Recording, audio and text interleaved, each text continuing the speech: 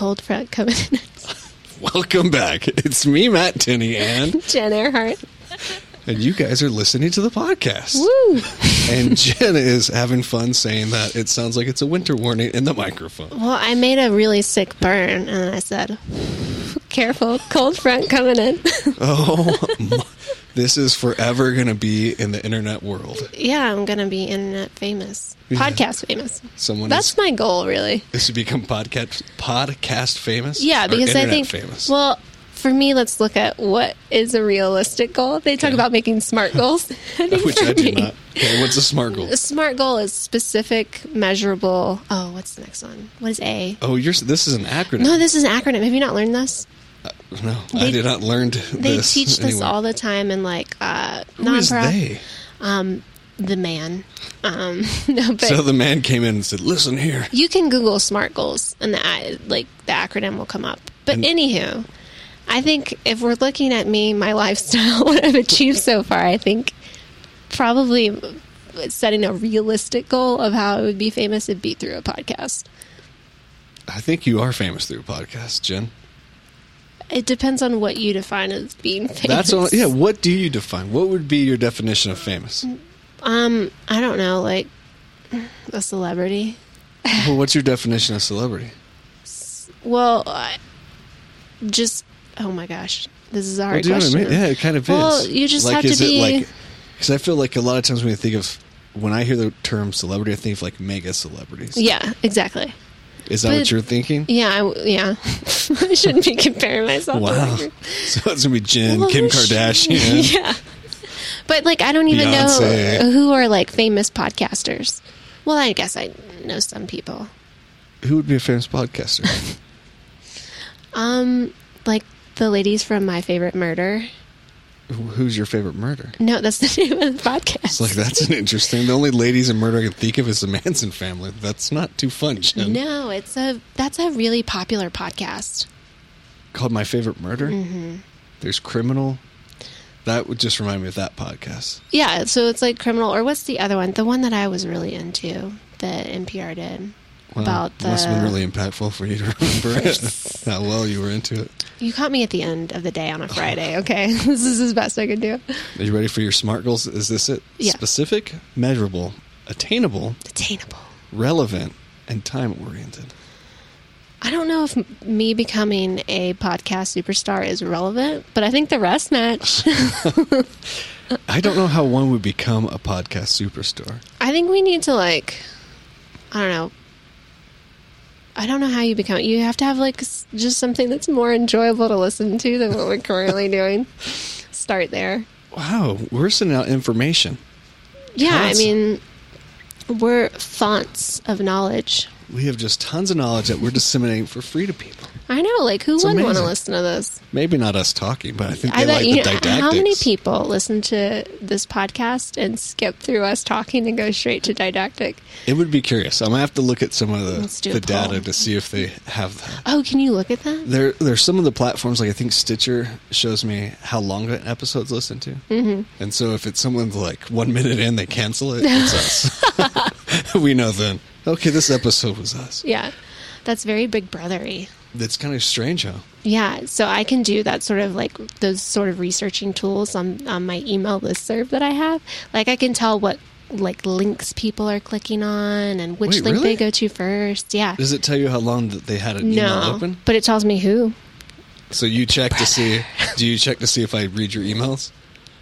No, I check to see who clicks on links. Because that's more, so I don't know, they usually hover, we have a good open rate for an email listserv. What does that mean? A lot of people... Oh, that they open. Yeah. So you're I wonder if Amy Cook's actually clicking these links. I'm going to check on Amy now. Amy, are you out there? I'm searching for you. Have you been monitoring Amy? No, I haven't been. Amy's probably listening to us, driving right now, freaking out, and I hope you didn't just crash your car, Amy. Are we allowed to use people's names on podcasts without their permission? Is that cool? Do you think that I actually go back and edit these things? No. If you think that happens, then it doesn't. Oh, okay. There's no magical editing from Matt on this. I hope this will be a test for Amy. Amy, if you listen to this, send me an email and let us know you got this podcast. That you're safe and you did not crash your car. Right. No. So I try to see who's opening links because I want to know if people are opening like information we disseminate out. Like if we send out stuff about certificates of evaluation, Right. like are people clicking on those PDFs? Are they clicking on things about NAMI or just like what people like to click on so that we know and we can try to get more of that information out. Also, if they're opening flyers, are the flyers being used, or could we spend time promoting in a different way? That sort of thing. Interesting. I'm always thinking, come on. That's a little, I didn't realize how much people can pull from an email. Yeah. Hello, 2018. Oh, hi, 2018. Hello, 2018 here. Could you handwrite me a letter? I honestly didn't know that. Yeah. That really is kind of creepy. I know, right?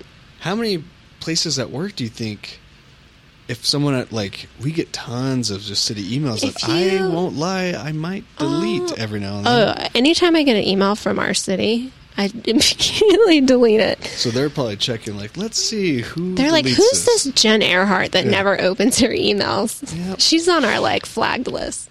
I did not realize how big brother you're getting with email. So if you're on any listserv, if you sign up for anything out at the mall, I don't know what you do in your free time, Matt, but if you're at When I'm at the mall, Bath and Body Works It's buying just amazing. candles for Or your bath bombs. bathtub, and you sign up to be on their listserv, they can pull data from that. It's marketing research data. just because you say it's research makes it okay. Yeah. It's research, so it's okay that it's I'm looking research. into your email. But we don't habits. have there's no nothing else that comes from that though. On our end, I don't know what Bath and Body Works is doing with your information, but I think they're watching me through my computer. probably. Have you seen anyone that tapes up their cameras on their computers or their phones? I haven't seen it, but I know that's a big thing. People They do. tell you to do that now. Who is they? The Today Show. They didn't tell you this on the Today Show. Listen, I watched. Did they seriously? Yes, I watch the Today Show occasionally, and by occasionally I mean Monday through Friday from 7 to 7:30 a.m. Mountain Time. It's very occasional. I have it on while I'm getting ready or whatever, and they did a whole piece on how hackers can log into people's personal computers and turn their cameras on and just. So I think it's not an issue if you just if you're not using. Say for instance, my laptop, it has a camera on Right. it. And I always keep my laptop closed. I'm not But when changing you're on in it, front of my. Yeah, I always have clothes on, and I'm like, no. But when you're on your laptop, do you feel the need to then hide your camera? no. I mean, if you want to see my face, you want to see my face.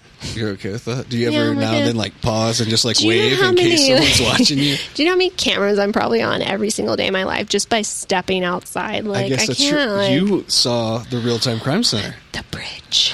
The bridge. That is some serious Big Brother level stuff. It was surprising when you mentioned all the cameras. That's when I was like, "Yeah, They can there's cameras essentially- everywhere." They're just pick an intersection. They were so fancy. I'm sure they were really proud to show it off. Pick an intersection, any intersection.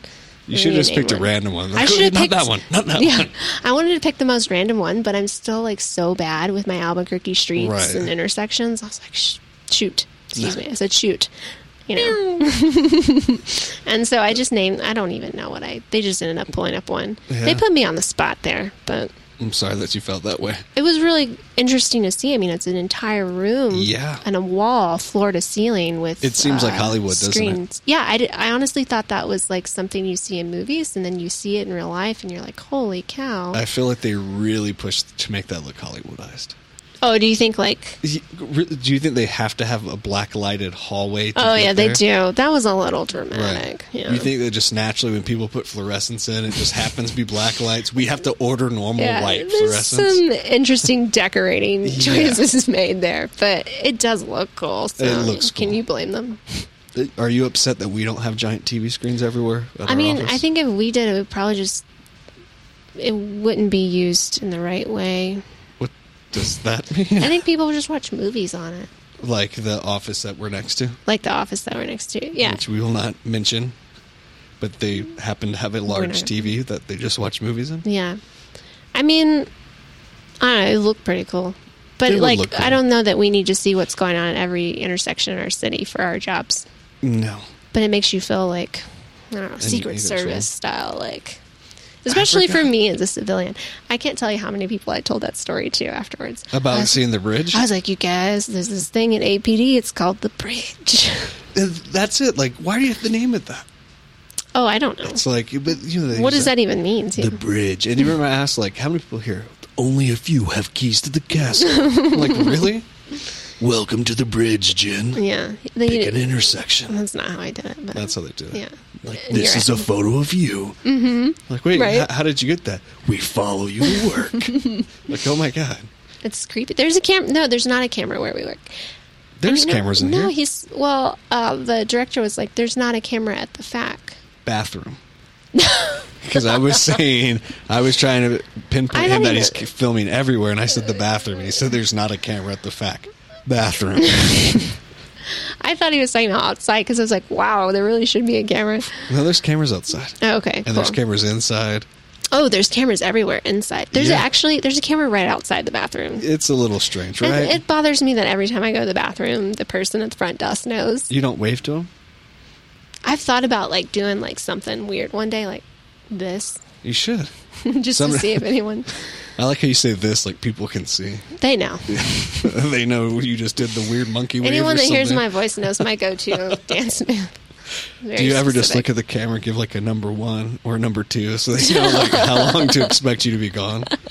I should have done that when our old receptionist was there, but now we have a new receptionist. Yeah, I think he's here on injury, but I think he would be a little. He'd be like, "What's happening with this woman?" Yeah, I don't want to do that with a complete stranger, but that sounds fun. You don't ever just randomly. I sometimes randomly just wave at cameras, just like someone's probably watching this. Mm-hmm. They might see me and be like, how's that guy know I'm watching? Right. Just to screw with them. Yeah. I'm sure there's other people doing that too, not just you. Though. Well, I want to see these people. Yeah. I want them to wave when I'm looking at a camera, and I could be like, I just made contact with somebody through mind control. Mm-hmm. Is that weird? For you? No. That's hurtful, Jen. That hurts. No. That hurts. I'm just kidding. What was the most surprising thing about the Real-Time Crime Center? I think the way it looked. I was so taken aback by okay, so working for the city, we don't always have the nicest, newest equipment. And sometimes it can be hard to get a simple thing. Right. For example, my new desk took about 6 months to get, which is fine. I got it, so I'm happy. I'm not complaining. But when you walk into the Real-Time Crime Center, you're like, oh, this is where all the money's going. I guess it does. It looks so modern. Yeah, all this insane equipment in there. That's what, kind of struck me. I guess, it's very overwhelming. Yeah, just the look of it, too. It's something out of a movie. Did you notice the green room that's right before it? Yeah. Okay. I didn't notice if you noticed that. You don't find it weird that a police department has a green room, a studio, randomly inside of it? I just assume that don't all police departments have a TV station that how do they get out information? Sometimes some of them use this thing called talking, and so they actually meet with people face to face, like employees, and they're like, "Hey, this is what's going on." It's so strange. Mm-hmm. They don't. That's have so to, 1996. Yeah. Blech. No, I don't think many of them have it in service. Yeah. I just when that came here, I just was like, huh. I guess this is just another thing law enforcement does. No. With our own TV channel. No, it's not like homeroom. We roll out a TV. Yeah. Hey, everybody, let's watch this. No. I never watch I don't even know what they're called. There's a daily TV program that we have. I've watched, I think, one, and it was the time that we got Team of the Month, and I was like, I wanted to see. Yeah. It's hard to, I don't know how they get that information out. They seem kind of like they'd be a little boring. I mean, it has good information, but it's hard to dedicate the time to. They're literally 2 minutes. They're not 2 minutes. Okay, maybe 5. Yeah. Yeah, I think you have 5 minutes. I don't know about that. Okay, you shorten when your bathroom breaks. You have to be on the blue line. You can't just get on normal internet. Yeah, I don't know. That's the other thing. One of the reasons I don't watch them is that I tried to watch it and it was like, we need your password. And I was like, oh, okay. And then I just stopped trying. It was one step and I gave up. See? I'm such a millennial. But that's what I'm saying. Right? I don't think anyone's going to be watching it like that. Yeah. Well, anyway, that was it. I don't Jen even, does not like the TV. what were the we internal talking TV. about? I have Did no I clue answer how your this first started. question? It was I about don't. the bridge. Uh-huh. The bridge. I thought there and was something for that. RTCC. Big Did we Brother's talk about watching. Jeff Swanson? Did that happen? Oh, Jeff Swanson's coming, yeah. Okay. All right. Well, that was the He's main point coming of doing the March 3rd. podcast, right? He's coming like March 6th, I think. Or the 4th. Oh my God, I don't know. All right, when do you think it is? What is I'm Jeff gonna. Swanson's coming on? I feel like I said March 6th, and I'm going to go with March 6th. I just said March 6th, and you laughed at me saying it was the 4th. Wait, what? Oh no, I'm getting confused. Yeah, because it's March 6th. Did you say March 6th? Yeah. You know what? Well, you I know don't what? listen to these podcasts, but as soon as this posts, I'm going to go back and see And just what see you. who was yeah. right. I am too, actually. Uh-oh. But yeah, Jeff Swanson will be on CIT Echo March 6th. It's a Tuesday at 1:30 to 3 Mountain Standard Time. Yeah. It's going to be a really exciting presentation. it's I think open to we're everybody. Really looking forward to it. There's a flyer on our... There will be a flyer on our website. There is a flyer on the website. Is There's there a one flyer on Facebook already. Awesome. It's all out there. Check it out. Yeah. If you guys please are come. interested, send Jen an email at. JEARHERT@capq.gov. And if you guys are listening, please enjoy the didactic that's coming up. That's part of the CIT Echo. And I hope you reach out to us, Amy. Amy. Amy. All right, bye. Bye.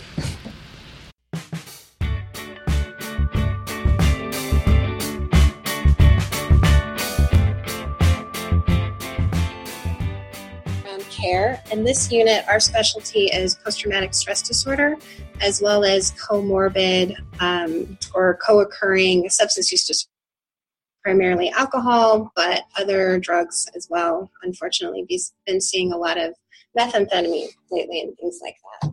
So I've been there for about a year, but I've trained in the VA since about 2003, so I'm pretty familiar with it. Been there a while. And this is a new format for me, so this will be very, very informal.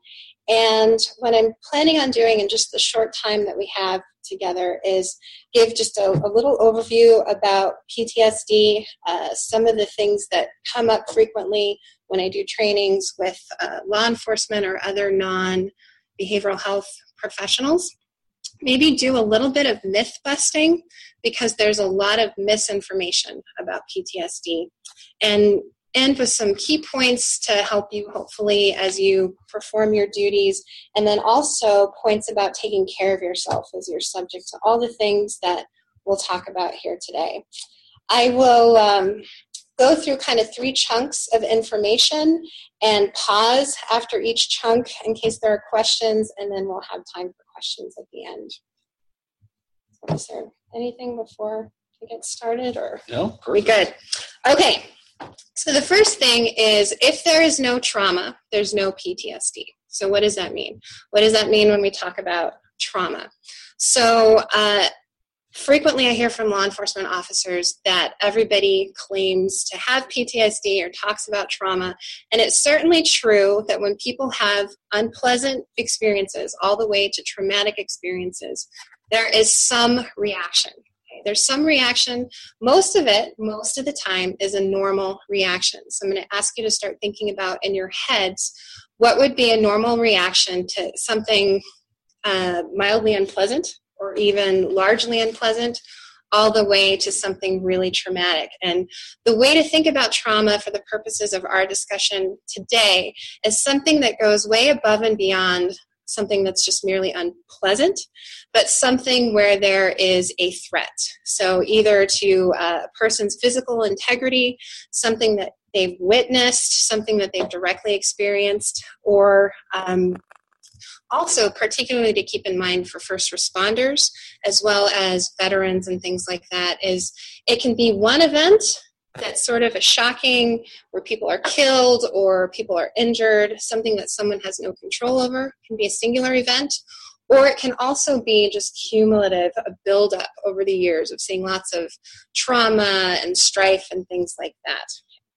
One thing that I do want to emphasize is this is not new. Okay, none of this is new.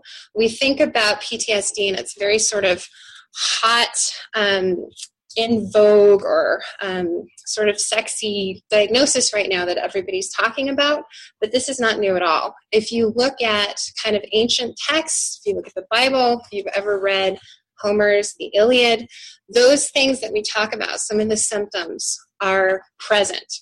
Okay? Anytime, essentially, since there's been human beings, there's been trauma, things happening to human beings, and people having a reaction to them. So certainly there are trauma reactions. Prior to the term post-traumatic stress disorder or post-traumatic injury, some people say, we had terms like soldier's heart, okay, if you think about like the combat veterans. Also kind of like railway, things associated with the railway, where people were having these injuries as they were building the railroads across the United States and things like that. And then, of course, in Vietnam, most people are familiar with the term shell shock. So it's really about this extreme kind of reaction, or at least formally thought of as really extreme reaction to trauma. Okay, so one of the things I think I mentioned before that I get asked pretty frequently is, does everybody have PTSD? It seems like a made-up thing. We've already gone over some of the history. So what do people think in the room? People have it? Does it exist? Are people out in online land? Lawrence Savage with APD. I believe that it is the most overdiagnosed and also the most underdiagnosed diagnosis that they have. People that have it don't get treatment or get diagnosed with it, and other people use it as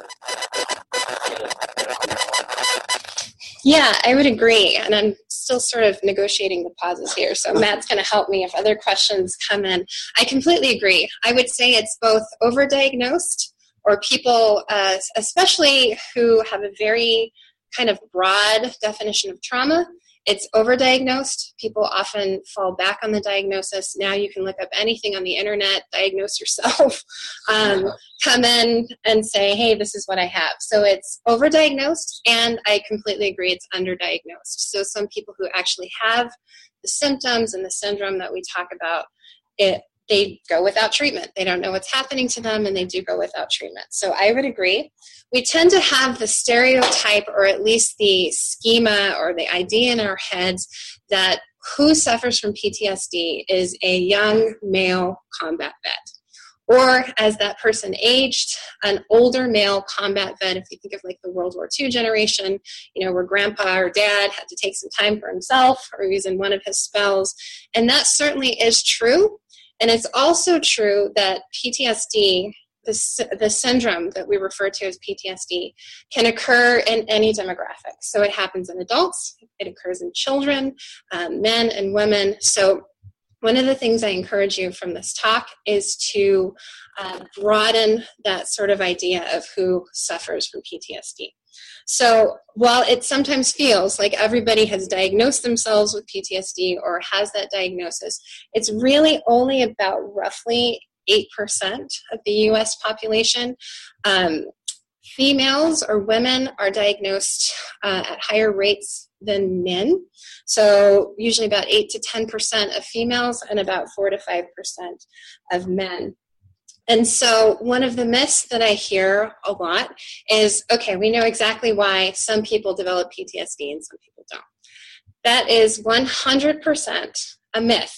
We have ideas about what factors in, things that are present before the trauma, during the trauma, and then after the trauma. But I say this pretty frequently. If anybody tells you we know exactly why someone develops PTSD and someone doesn't, I'd be very highly skeptical of the rest of the things that they have to say. Okay.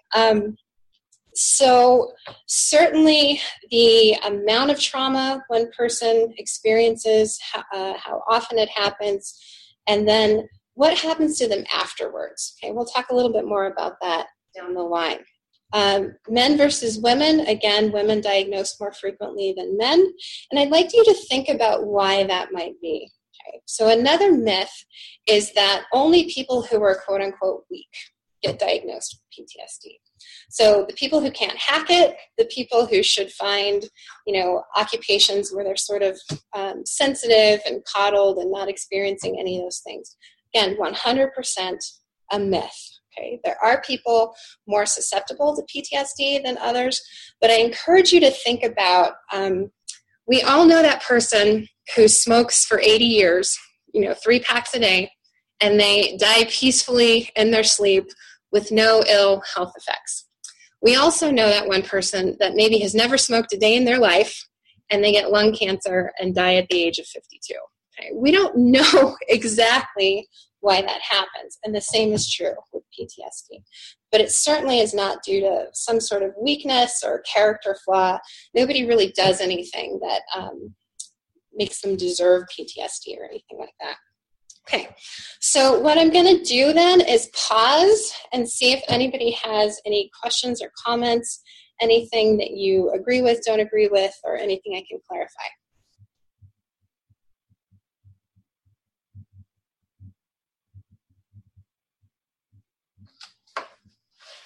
How long do I have to pause? Can I have a question? It's a little bit off the subject. This is Neil Rosen. Just a time, you were talking about the history of PTSD, because I was just reading about the Salem witch trials and how they hang all these women. Right. But they didn't all have PTSD in that town, I would assume. I mean, can you comment on that? I mean, it was a much more violent world 50, 100 years ago. Did everybody just walk around with PTSD, or did they have a different relationship with violence? That's a really good question. And so you're actually really on point with that, in that despite the 24-hour news channels and all the things that are so readily accessible to us about how horrible the world is and how violent the world is now, there is a ton of evidence, excuse me, that it's actually less violent, and people are moving towards less violent means of interacting with each other. And so there are a lot of theories about that. One theory is that people walked around with undiagnosed PTSD really struggling, but it was the norm, so people just dealt with it. So there's something called a detection bias, which is now we're more educated about it. We know what some of the symptoms look like, feel like, taste like, smell like, all of those things. And so people are noticing it more. So that's one theory. The other is just, and take this with a grain of salt, given what I just said about weakness. There is some evidence, if you want to call it that, or some theories, that we're in a time right now where, particularly in the Western world, where we have a lot of conveniences, where things just aren't as tough for most people as they used to be and would have been back during most of human history, where we don't handle things as well as we would have, or as our ancestors did, or even a couple of generations prior, just because we've gotten used to things being relatively comfortable compared to how we've been in human history. So there's some evidence of that. To tie it back specifically to like rates of PTSD and things that we're seeing, like many other diagnoses, that the rates of diagnosis are going up. If you look at comparing wars and soldiers, both men and women in wars, you'll see saw very high rates of PTSD with Vietnam veterans, higher than in World War II, which I think represents a detection bias and just how the symptoms manifest. That generation just was not vocal about their pain and about their suffering and things like that. And then looking at Gulf War, and then now Operation Enduring Freedom, Iraqi Freedom, and New Dawn, which is just endless sort of combat deployments and things like that, even though deployments are over, right? We're seeing higher rates than we saw, less than Vietnam, but higher than we saw with other wars. So I think all of that factors in expectations, different contexts and things like that, and certainly the detection bias. So good. Okay, so let's talk a little bit about, and I'm being mindful of the time, about what actually the symptoms are. So my guess is you can probably intuit a lot of these. You may have seen them or experienced them yourself. And again, I want to hammer that message of nothing that we talk about today is alien to you. Okay, we're all subject to those sorts of things, particularly if you work in law enforcement or any job at hospitals or things like that, where you see sort of the best and the worst of what people have to offer each other. So if you have this sort of trauma where someone's life's at risk, something that you have complete helplessness in, and that's one of the characteristics of PTSD, is just this overwhelming sense of helplessness and not ever wanting to feel that way again. So people do really, really extreme things at times to avoid being helpless. Okay?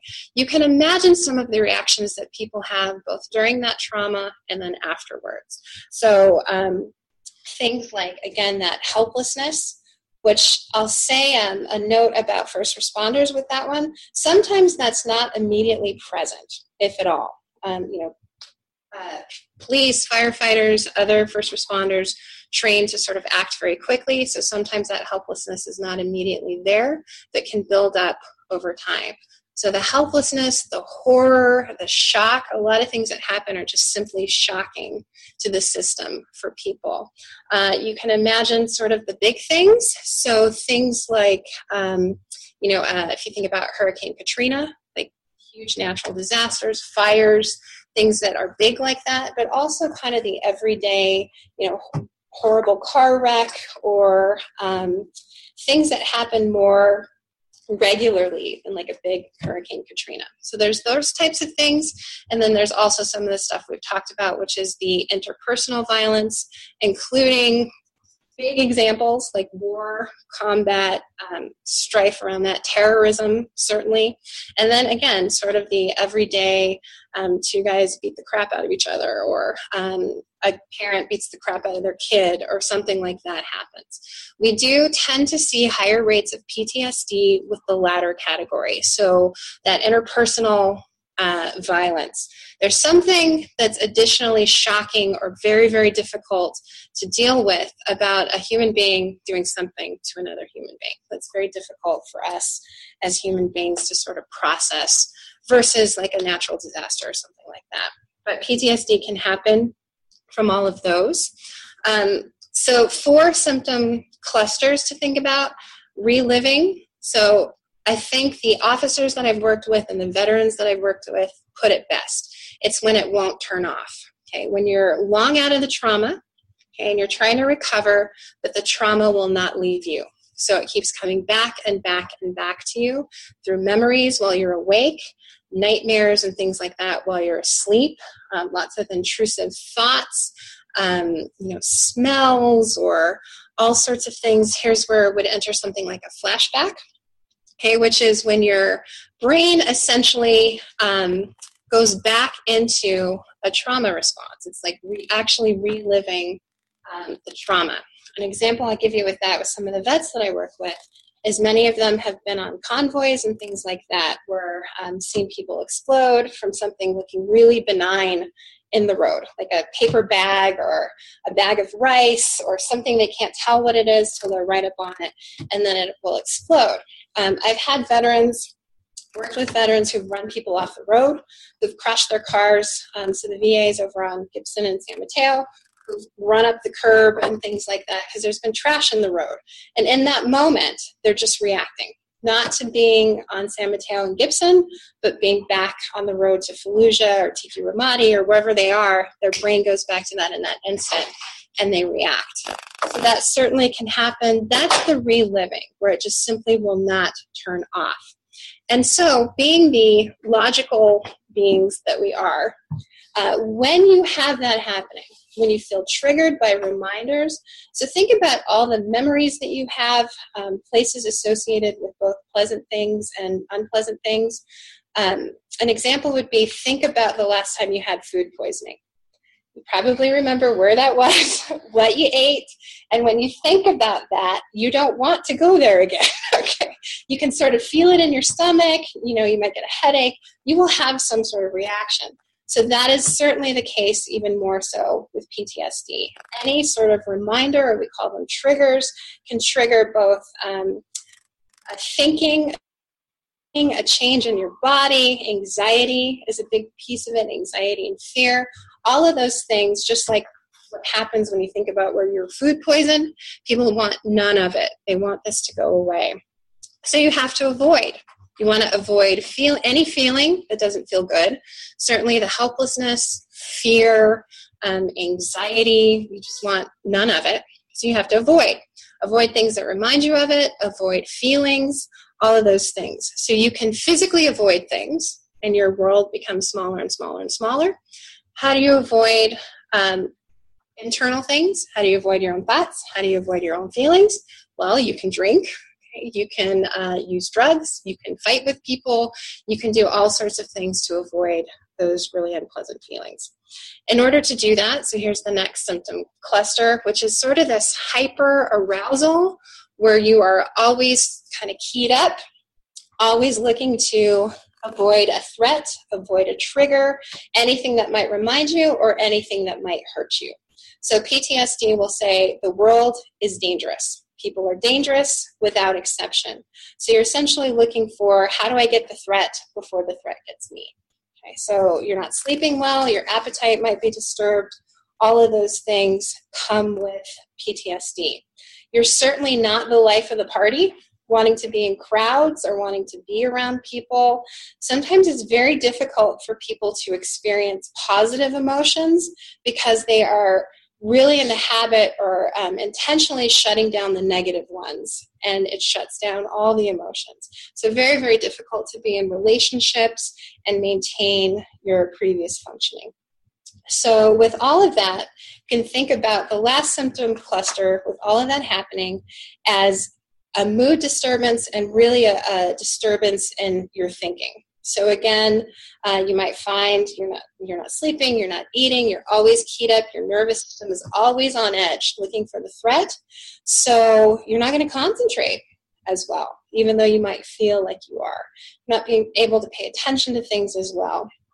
Okay, and your mood is often irritable and angry or sad, very, very difficult for people. Okay, so this is totally a crash course in this, but I'll pause in case anybody has any thoughts or comments, and then we'll wrap up with sort of some strategies on identifying this and people that you interact with and how to take care of yourself. Any questions from the network? And don't forget to unmute before you guys ask.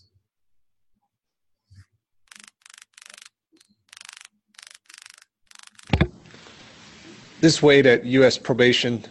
You had mentioned those with PTSD may drink quite a bit. What kind of effects will that have in terms of compounding issues with medication and things like that? That is an excellent, excellent question.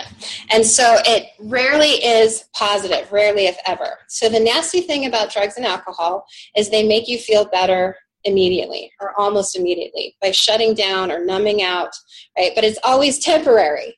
And what's left is generally feeling more depressed, more keyed up, and obviously you build up tolerance to whatever drug and alcohol you're using.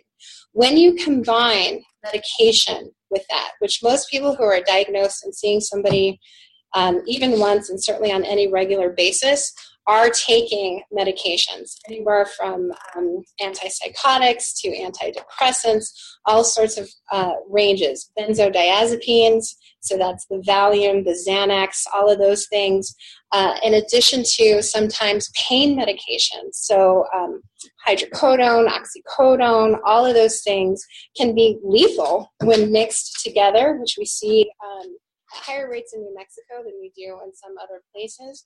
And what can also happen is, particularly with the anti-anxieties, sometimes you can put that with somebody who's using drugs and alcohol, or sometimes even when they're not, and it has what's called a paradoxical effect, where it can actually, instead of making anxiety better, it can actually make it worse. And people get more keyed up, more anxious, more hyper-aroused, and all of the things that really cause problems for them.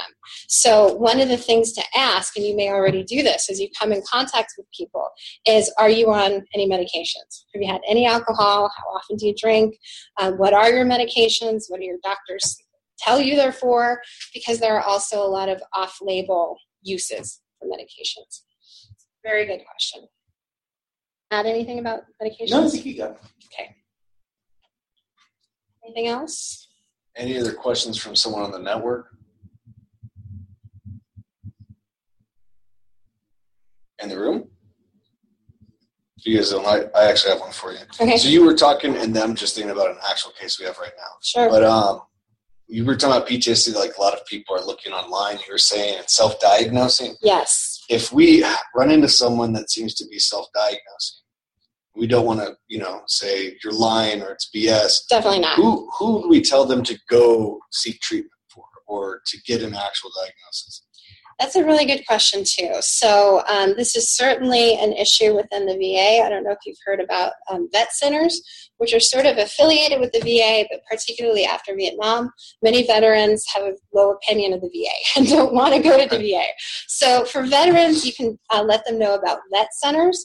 And also something for you to know about vet centers, which I believe is truly out of the intention to be helpful.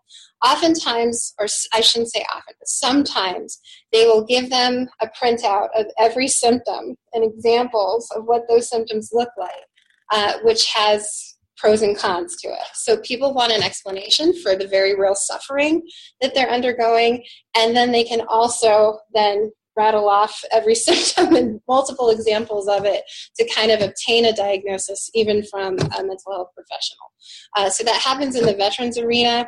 I would say if there's a question and you're really working with somebody trying to nail down a diagnosis, the first thing, and this is one of the tips just for law enforcement in general, is be really mindful of your role. Okay, so you make a really good point. If you're trying to arrest somebody, get somebody into custody because they're going to jail and you're not going to see them again until next week when you have the same problem at their house, that's a very different goal than I would really like to help you get into treatment.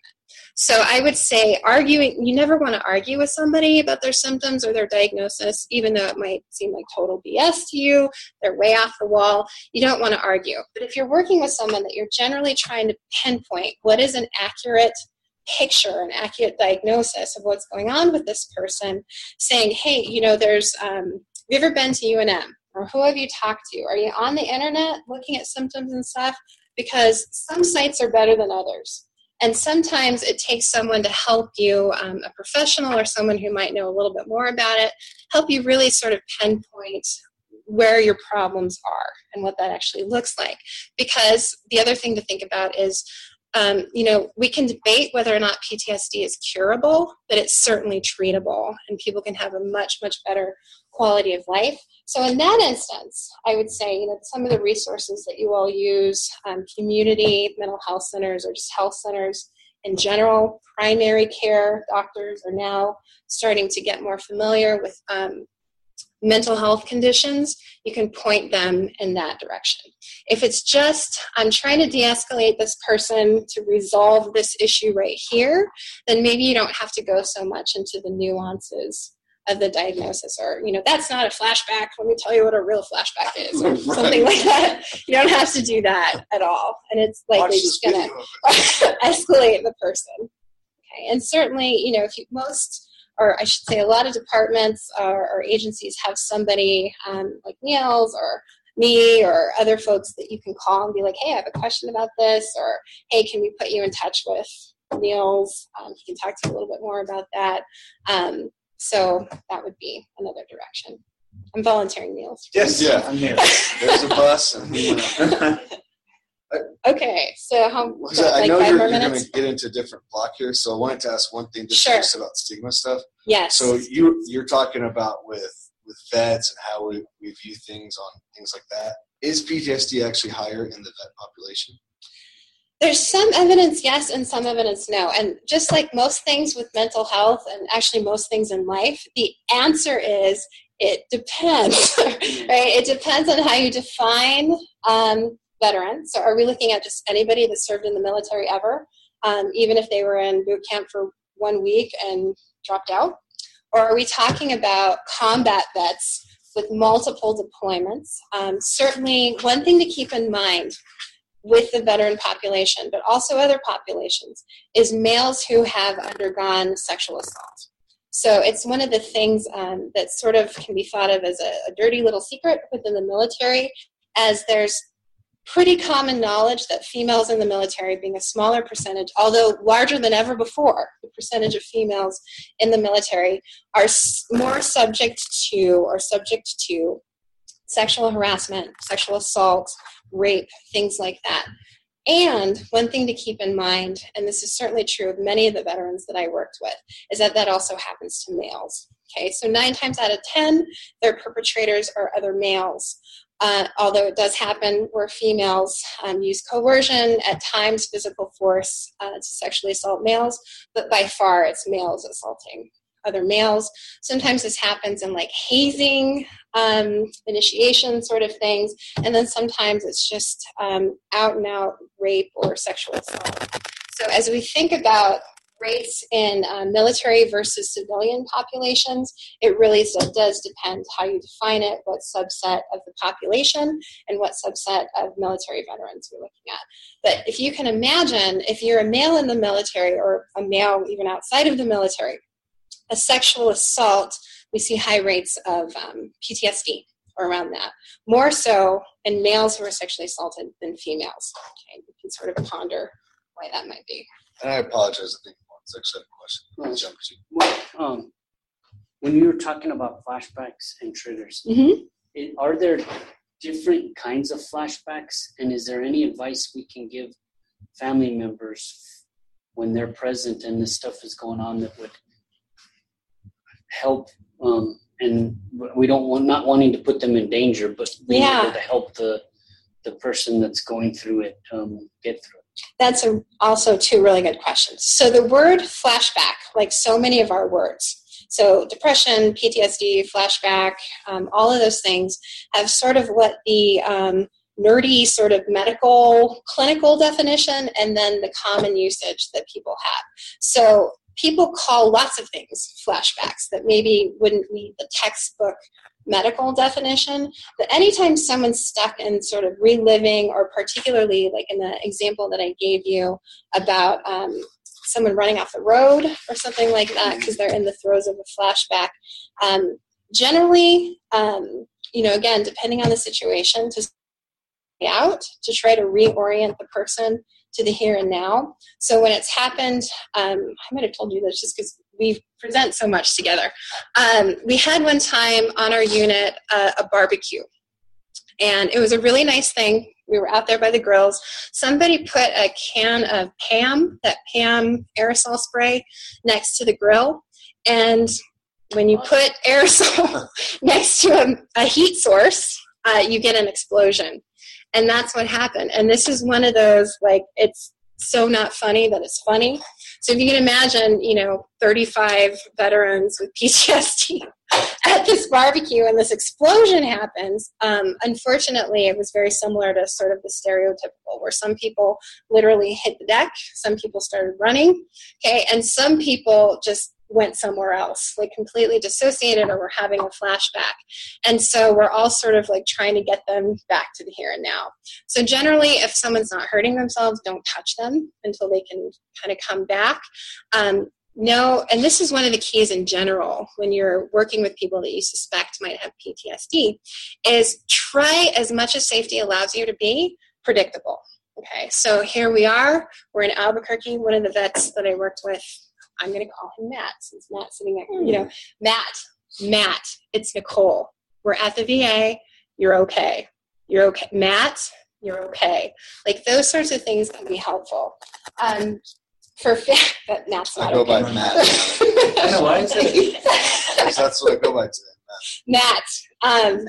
So just the calmer you can keep yourself, both as the professional and then also with family members, but you think about the types of families that you might see, particularly in law enforcement, oftentimes it's chaotic. People aren't staying calm.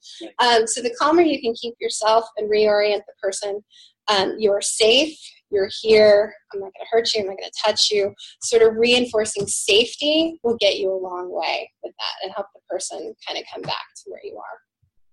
Okay. And there was a question written in from Kevin Napoleon with APD, and he just asked about, or made kind of a statement about medications and dosages might need to be changed. And so if you are dealing with someone that might have been diagnosed years ago, would it be, or is it good advice and things like that because things have changed? Yeah, excellent question. And especially older folks or folks that were diagnosed as children, which happens more frequently, they might need an adjustment. And again, I want to remind you of just sort of an overall piece of advice of knowing what your role is and what your goal in the situation is. So if you're working with someone, I would say absolutely that's a very reasonable recommendation of, hey, you seem to still be struggling. I'm wondering if you can talk with your doctor about maybe adjusting these medications so that can be helpful to you. So here's just, again, an overall tip. You have to know yourself. You have to know the state you're in, and you have to know how people tend to respond to you. And here's normally when I ask people, how many of you know you have the face that makes people want to fight you? Like as soon as they see you, they want to fight you. Like you need to know if you have that kind of face, if you have that kind of attitude. And you also need to know you can use yourself to your advantage. So saying something like, wow, really sounds like you're still struggling. You've been on this medication for a long time. It might be helpful to you to talk to your doctor about adjusting. Maybe you need to go up a little. You're struggling, right? That's going to sound the way it sounds coming from me. But if you imagine, if you tend to be more sarcastic, if you're angry or frustrated, be like, you need to go up on your medication. You're still acting crazy, right? Or you're really struggling. Like, you really need to know delivery is key, right? So practicing, just knowing what your tendencies are can also help you in that respect. Really good questions. Okay, so I think I'm like way over time, but so we'll do the last piece of this, which is some of which we're already talking about. So how do you pull all this together in a way that will be helpful to you? So one, we've already talked about. Recognize that PTSD, the syndrome and then symptoms associated with it, even if it's not full-blown, it impacts people and it's real. It's existed as long as people have existed, even though the terms have changed. It does impact functioning. Oftentimes, it's not present by itself. So people have substance use disorders, depression, anxiety, personality dysfunction, all on top or with PTSD. Chronic pain, physical injuries, and PTSD and depression often exacerbate pain, physical pain, make it much, much worse. So PTSD exists, and it may not exist by itself with the folks that you're dealing with, and it may not be the driver of what's happening. But if we remember, this is a syndrome that comes from a trauma. Something has happened that has overwhelmed the person, either a singular event that they had no control over, or over time, the cumulative effect of trauma is happening to them. Okay, so the message of the world's a dangerous place. I have to always be responding to threat. I have to move on a threat before it gets me. Helplessness is unacceptable. Anger is okay, because I can be activated with anger. But fear, anxiety, helplessness, sadness, unacceptable. Okay, I cannot feel that way. So if you can emphasize a few things when you're working with folks. One is safety. So, I'm Nicole, I'm here to help you. I don't want to hurt you. I'm trying to figure out what's going on. What's going on with you? What's going on with you today? Versus, some of the more maybe aggressive. Although, just to make explicit, nothing that I'm saying should override what you need to do for your safety. The nice thing about some of the de-escalation that I'm sure you all have talked about and that we're talking about today, it actually can increase your safety because someone's de-escalating and they're able to listen to your instructions much, much better than if you're keyed up and they're keyed up, and it just keeps going from there. Okay, so this is a real thing. It impacts people. Emphasizing safety. When Lawrence and I present, we always talk about the illusion of choice.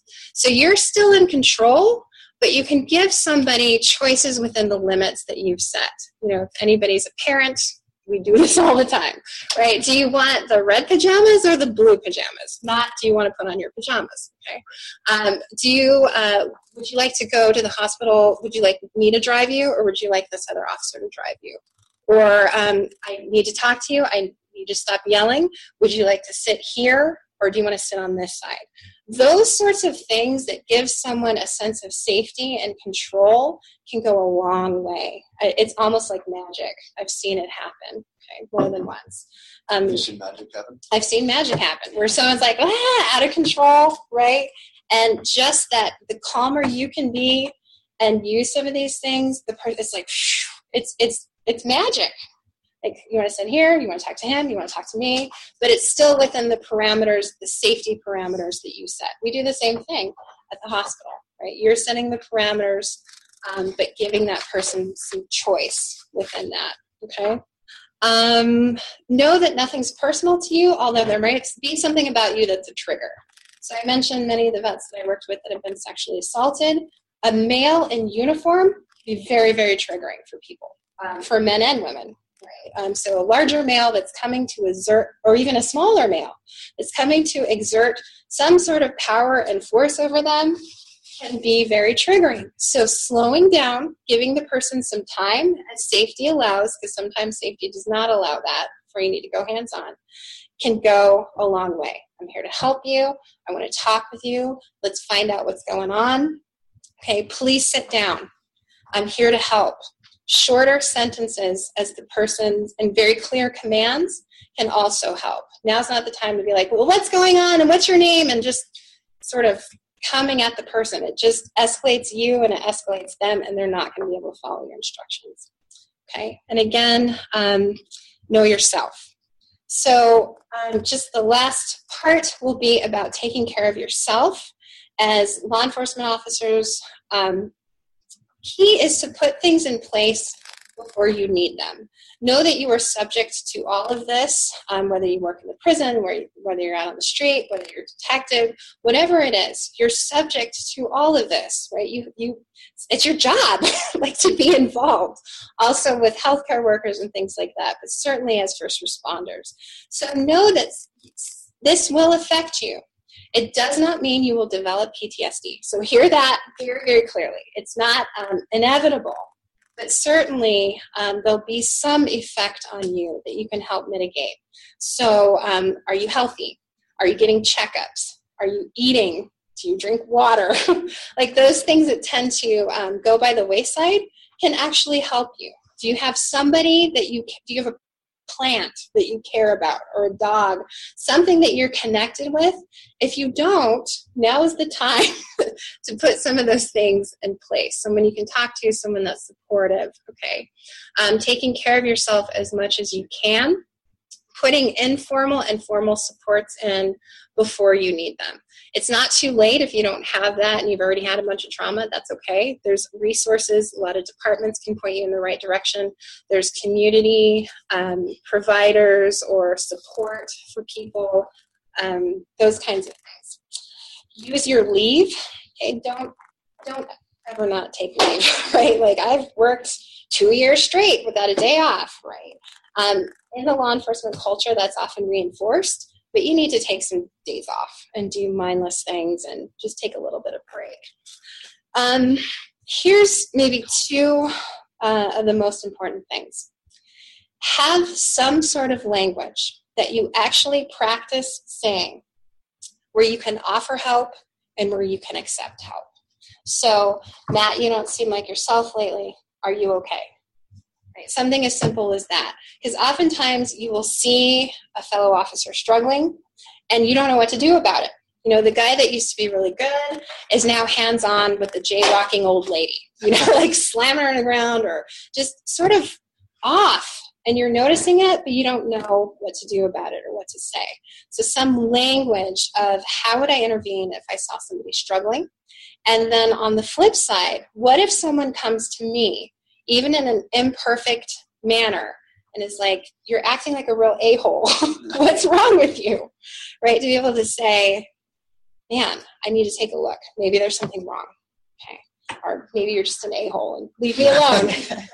But if you're getting feedback from others, sometimes it's verbal, like, hey, are you okay? Or, hey, what's wrong with you? Right? Other times it's not verbal, but it's still feedback. When you go out into the hallway and suddenly everybody goes into an office and shuts their door, that's feedback for you. Okay, something's askew when no one wants to work with you, or it's like you and your partner who's mean and crusty, and everybody's like, oh no, here comes the two of them, and just mean to everybody, insults everybody all the time, you know, above and beyond sort of the normal insults and irritability that reside in certain jobs. That's also feedback for you. If your family, if you're on your like 4th or 5th divorce, your kids not wanting to be around you, that's also feedback for you. So how do you ask for help, and how do you accept help if you need it? And so I think probably any more questions or anything like that, but that is like the crashiest crash course in PTSD. No, that was great. And I want to make sure if anyone has questions, if Kevin, if you want to write in, or if Sean or Wade, if you guys have questions, by all means, now's the time to ask.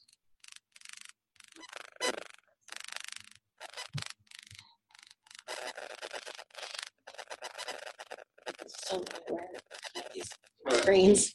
How about any questions in the room? Great. So thank you so Oh, much. sure. Thank you for having me. I love that you're still asking questions.